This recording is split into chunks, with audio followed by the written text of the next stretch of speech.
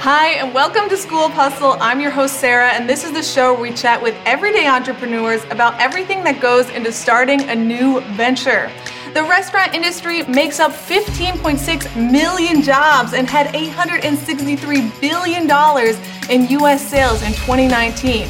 The majority of which being small family-owned restaurants with less than 50 employees. And today I'm interviewing the co-founder of one of my favorite New York restaurants, Dave Ethan of The Grey Dog. The Grey Dog started on a quiet West Village street in 1996 when two brothers, Dave and Pete, decided to open a restaurant without any business experience or a real plan. The message was simple: to create a place where people would want to be. And guess what? It worked.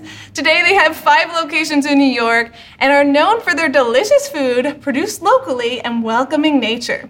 Dave, it's an absolute pleasure having you on the show and being in your new location here in the Flatiron. Well, thanks for inviting me. I appreciate it. Well, I've been a big fan of The Grey Dog since college, and I love your vibe. I love the food here. So tell me about how you started The Grey Dog. Where did the idea come from? You and your brother had never started a business, so why decide, let's start a restaurant together? All right. So Pete and I were working in New York City at the time doing, basically restaurant work. And I was working for this guy who, he wasn't terribly bright, but he was really good at what he did in a cafe. And it gave me the confidence to be like, oh man, if this guy can make this work, I can definitely do this too. So I got together with Pete, and we were both feeling like sort of confident. Yeah. And we had a little bit of money saved up. Like maybe I had $25,000 and he probably had closer to 40. But back in those days, you could do something. Right. You can actually do something with that money. Yeah. And so, he went around, walked around, tried to find an area that didn't have a Starbucks, and that was our research. That's really hard. Back then, it wasn't that hard. But really? He contacted a landlord, and without any research into a location, he's like, hey, Dave, I think I found the spot. There's nothing around here. And without really knowing the neighborhood at all, we called the number on the store. There was a landlord's number. Called them up, set up an appointment, and a week later, we had a lease and no game plan. You have the best story because it's so laid back, and I think that shows the vibe of your overall restaurant as well. The moment you step in, you feel like your family. It's very chill. It's good food. So how do you decide on what type of restaurant to actually bring into this location that you found in such a laid-back way? Well, you got to go with what you know. Right. Right? And so we knew simple food. Whatever we like to eat, that's probably the stuff we know how to cook. That was the idea. But I guess if we circle all the way back, we were just a coffee shop back then. Oh, okay. Did you serve little things to go with the coffee, like biscuits and cookies? Right. And we ordered in baked goods, muffins and stuff, but we didn't really have much of a menu. Okay. It was predominantly going to be a coffee shop.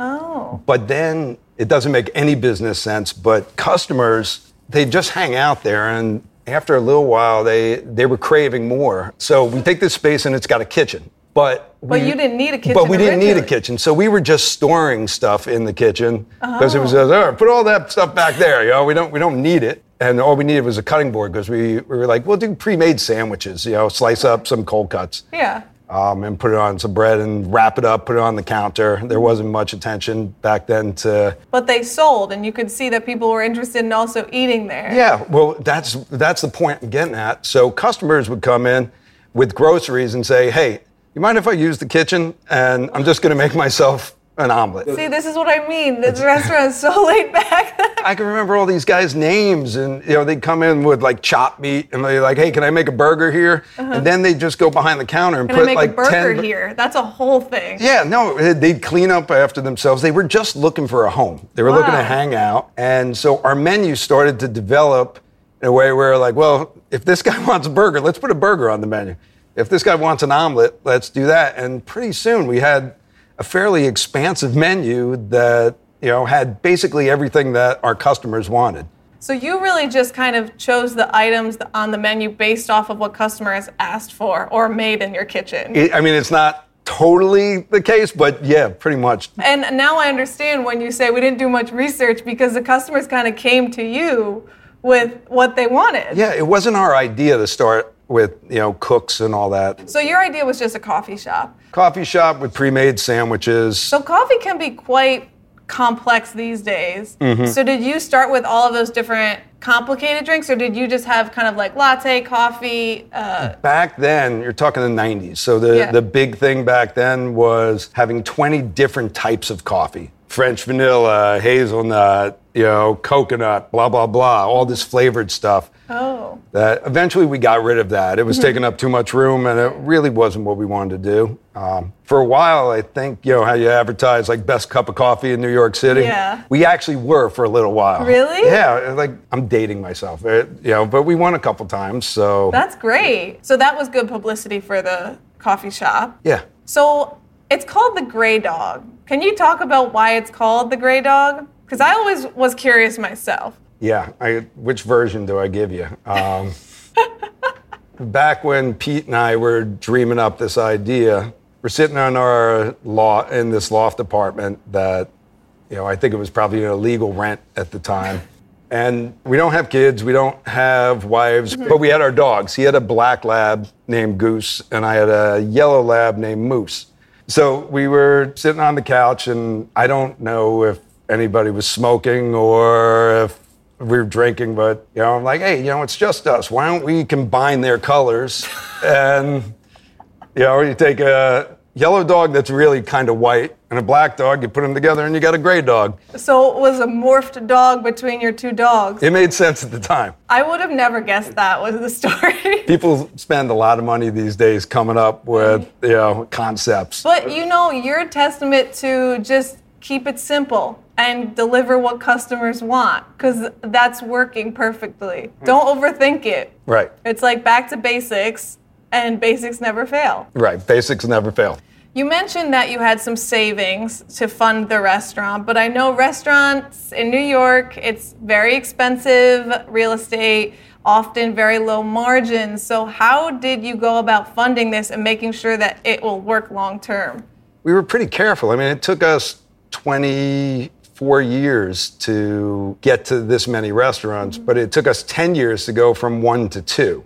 Wow. And back then, we weren't making a lot of money. We were doing it because we were having fun. Yeah. And then we saved, and when it got to the point where we could afford number 2, and it wasn't going to sink number 1 if it didn't do well, we took a shot. And that one did better than number 1. Really? So, why do you think that did better than number 1? Hit the right crowd. It was a different location that maybe was like more appropriate for... It was University Place, so it was NYU. That's the first one I ever went to. That's the first one most people go to, because we get, all the college kids, and then as they expand throughout the city, we get them all the way up through having their own kids now. Yes, this is accurate, because I'm literally that person. That's it, yeah. So you know very well. That was the home run location. Yeah. Then after that, so it took 10 years to get to 2. You got to 2, and it sounds like that did very well quickly. So how long until you got to number 3? Well, this is where things got taken out of our hands a little bit. Pete and I didn't really have these plans to expand and make it a, multi-chain restaurant. Yeah, what was your long-term vision for this? We had to pivot on certain things where our landlord at the original location started to get to be a, can I curse? I can't curse. In the process of the 10 years, Pete had established a killer catering business that we were running out of the basement of the Carmine location. Mm-hmm. So probably 12 years in, the landlord gets frisky with the rent, and he starts causing trouble and saying, I'm going to take away your basement space. I want this, I want that. Because he heard you're being successful, so he wants a part of it. He wanted to be a partner. So was that legal with your contract that you had? None of it's legal, it's just business. That's the way New York works. And if you have a good relationship with a landlord, you could work it out. For sure. We had trouble, so he took away our catering space, which... Because you didn't want to make him a partner as well. Right, I didn't want to make him a partner. Which is understandable. It's like the business you grew from nothing to now a success. Exactly. Yeah. So we looked for another space that would have a huge basement. So that's how we wound up in the Chelsea location. It wasn't out of, let's get bigger and bigger. It was out of, man, we got to save the catering business. Let's find a space that isn't too expensive and has a huge basement. So is the catering business separate from the Grey Dog? Or is it just another option from the Grey Dog? So you can order a catered meal from the Grey Dog, I guess is my question. You could order catering meals from, like NYU became a huge customer. Yeah. And they'd bring in lunches, for 40, 50 people. It became a major business. And Pete created something super special. It's thus been, catering's not doing too well right now. Well, it's we're during COVID, yeah. But I'm sure it will pick back up. People will always want to have things catered in the future. I hope so. Yeah. It was a good business. Yeah. So anyway, we took the Chelsea space because of that. Oh, okay. And then a year later, Google opened up across the street. Wow. And it was just like, oh man, this is pretty lucky. And that's a really cool location. Yes. So here we are growing, and it's working out, but it's not planned. It's still not planned. You say it's not planned, but you can't ignore that you guys are really good at what you do. I feel like you're being very modest right now because the food is great. And what I've always been impressed with is no matter which Grey Dog I go into, I feel like I'm family. For those of you that haven't been, when you come into a Grey Dog, the first thing that normally happens is someone will approach you and say, do you want to sit down? And then they'll look for a table and reserve a table for you while you wait in line to get your food. And I always thought that was so cool because one of the frustrations with New York is you wait in line for the food and then you have to look around and try to quickly scurry somewhere to find a table. And I love that about it. It worked out because we never stopped having fun. Yeah. We never treated it like a business. A lot of restaurants will say, this is our family. The staff is, family. My team really feels that way. They really felt that way. And it became about the staff. Yeah. Where they made the customers feel so damn good. They didn't focus on some of the things that weren't so restaurant quality. I don't know what things you're talking about, but I think everything's restaurant quality. Speaking of the food, you guys focus on locally sourced ingredients. Most of your food comes from New York and Connecticut within 200 miles. Within reason, obviously, you can't get an avocado grown here. Right. Why did you decide to do that? When we decided that now we're going to grow. Yeah. Now we're going to take on some investment money. How many years did that take for you to say, okay, now let's grow? 23 years. So last year. Right. So we decided, okay, you know what? Time to get a game plan together. Let's really grow. Because you didn't have a game plan for the 4 restaurants that were successful. That was just luck. We've just worked hard. We like being here. Yeah, I know. It's great. Everything's phenomenal. You have a very high quality standard in a laid back environment. That's very rare to find. That's kind of the way I'd like to keep it. Yeah. So we brought in investment money. Mm-hmm. We brought in a team of really talented people. Alan is our chef. A lot of chefs don't want to spend their time making, avocado toast. They want to thrill the world with stuff. But he was all about, let's pay people livable wages and let's bring in everything locally that we can. He partnered up with a bunch of farms around here and started creating a menu that would be, really responsible. I want to know, if there's one thing people should order, in your opinion, when they come here, what would you say it is? If you could be here at 6 o'clock in the morning and see the egg delivery guy come in, he's got feathers and stuff all over him. So it's very organic. Hand-gathered eggs. Yeah. Wow. And he's just shipping them down from about an hour away, and you can't get fresher. So the eggs are off the charts. Oh, I'm going to have to try that. A lot of the stuff is off the charts. Are there any local farms you work with that you're particularly excited about? We love working with Rocksteady Farm. It's a local farm, queer-owned. Again, one of those partnerships that I could be super proud of. Yeah. We even have a cocktail named after them, Really? the Rocksteady. I name cocktails after my favorite things. And so that's something we're super proud of, and we use their greens in all our salads.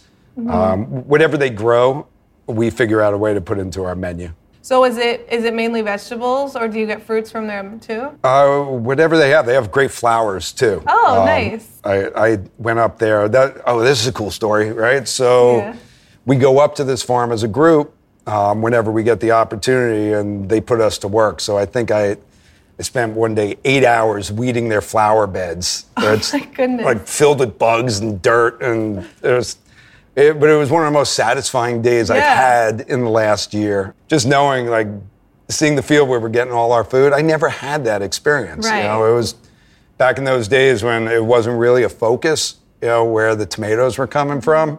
But now, like, oh, damn, those are our tomatoes. You see it direct from the source, so you know how good it really is. Yeah, and they're like, hey, can we bum a ride to the city with this for you? You know. Now, I heard that there's a very interesting story involving bread and a motorcycle. Can you please share this story with me? Yeah, we got to go back. Okay. We got to go back to the beginning. So the guy who was bringing all the bread that we were making the sandwiches with, his name was Rick, Sticky Rick. He had a bakery in the East Village, Sticky Fingers. He's not Sticky there anymore. Rick in the East Village. Yeah, or he doesn't get more New York than that name. Oh, he was great. He was in the Hells Angels and had a beard down to here. Wow. Tats everywhere, gigantic guy, bullet holes like everywhere. Bullet holes? Yeah, he'd been shot several times. Oh, like actual bullet scars. Yeah. Okay.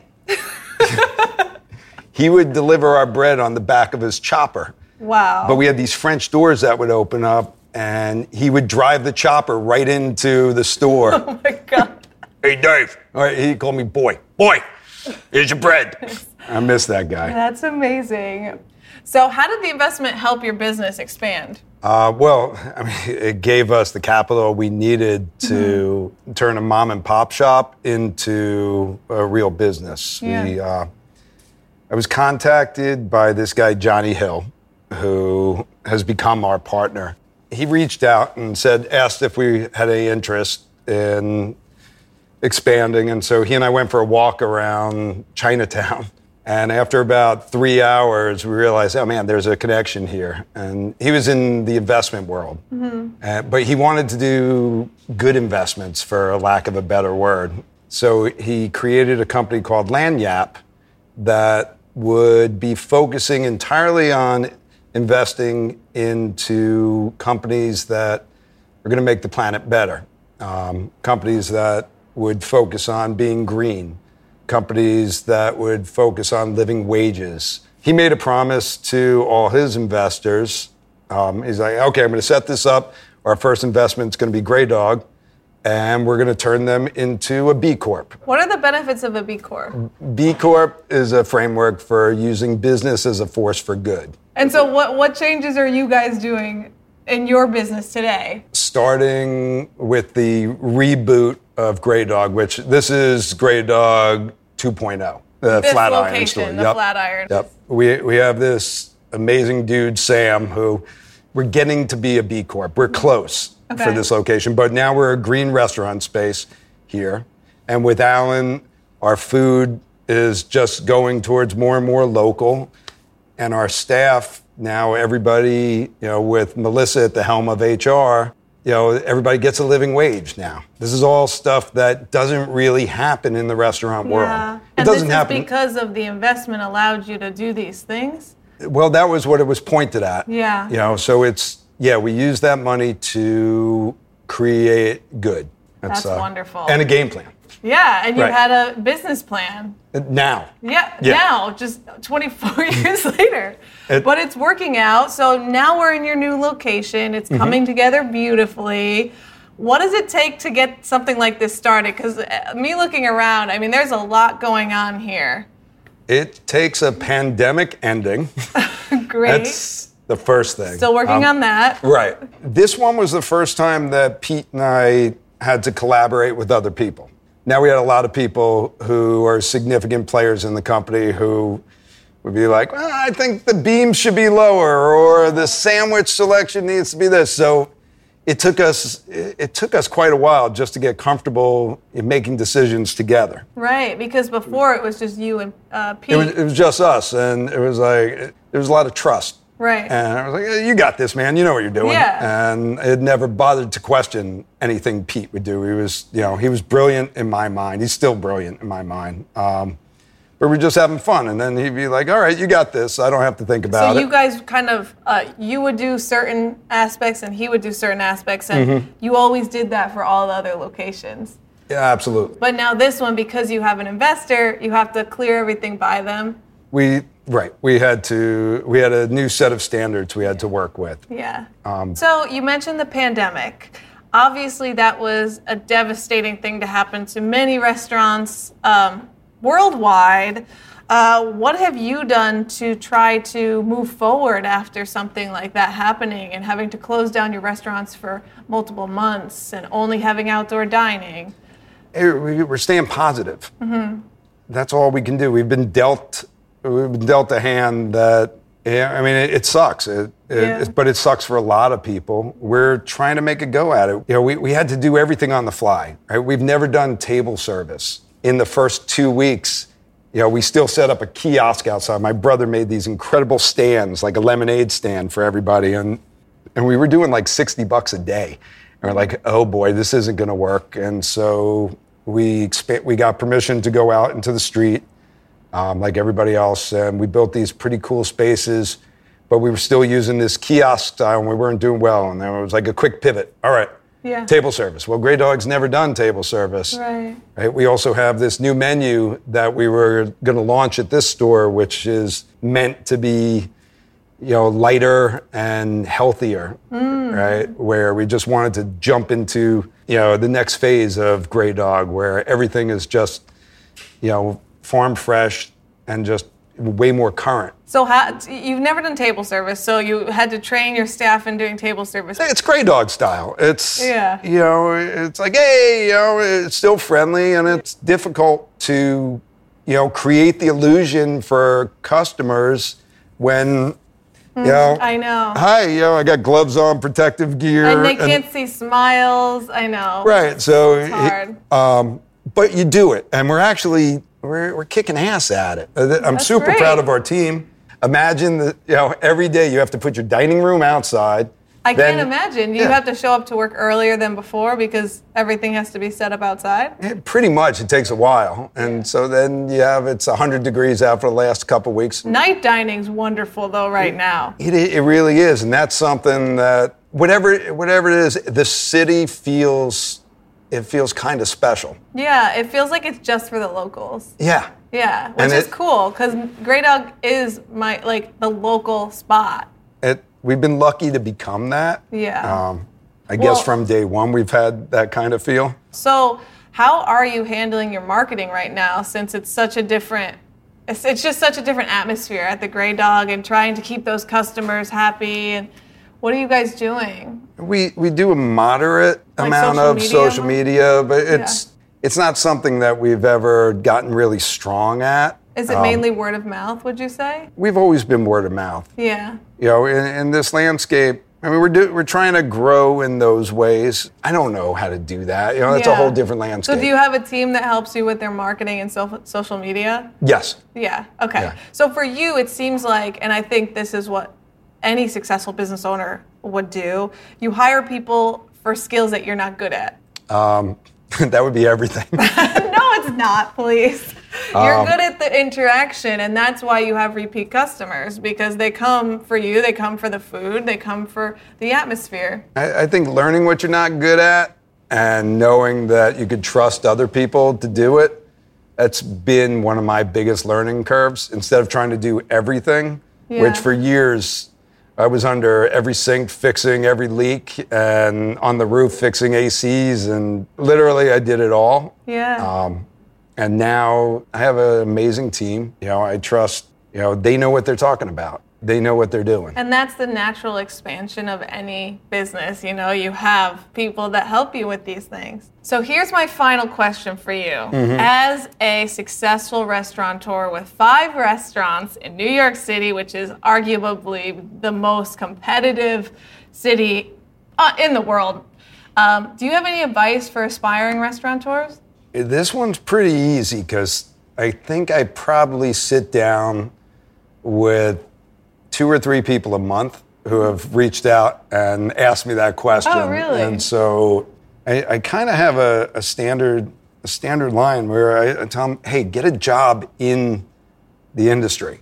You know, start that way. Don't just start out. Everybody has this fantasy. I want to open up a cafe with my significant other and we're going to have this wonderful lifestyle. And it's like, you gotta learn the language of the restaurant. There's a lot of stuff out there that it takes some grit to get through. Yeah. And when you walk into per se, that's heaven. But they're behind the scenes. I imagine there's some significant changes. So get a job in the industry. And then you can take the next step. Learn if you like it, you know, and then you know, figure out the language, figure out how to talk to the people, and develop a relationship with the people who are really going to make things happen for you.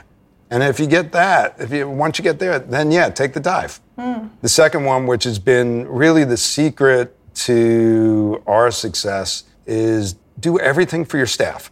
Give them the schedule that they need. Create the environment that they're going to succeed in. Once you've done that, they're going to want to come to work because they are going to know it's a special place. Yeah. And if you open up a company that, you know, doesn't put them first, it's going to show. That's treating people with respect. Yeah, that's who we were from day one. Right. We never altered from that because we didn't even know we were doing it. It was just natural. Like, Which of course, is good. Yeah, that's how you do it. Like, how can you not? You know, and in this city, everybody's an actor. Everybody's everybody's performing in some degree. So work around their stuff. Let them dream. If their dream could coincide with, you know, this dream, I think you got something. So that's it. Wow. Well, that is incredible advice. It's been wonderful having you on the show, Dave. Thanks for joining us, and thanks for everyone who's tuned in today. If you want to learn more about The Grey Dog, visit thegraydog.com. Follow them on Instagram at thegraydognyc, or better yet, why don't you step into one of their 5 Manhattan locations and try some of their delicious food. I promise you, your taste buds will thank you. That's all for this episode of School of Hustle. Keep up with all of our episodes on YouTube, Apple Podcasts, Google Podcasts, and wherever you stream and download podcasts. And if you like what you hear, please leave a review, share with your friends, and subscribe to our show. We'll see you next time. Bye.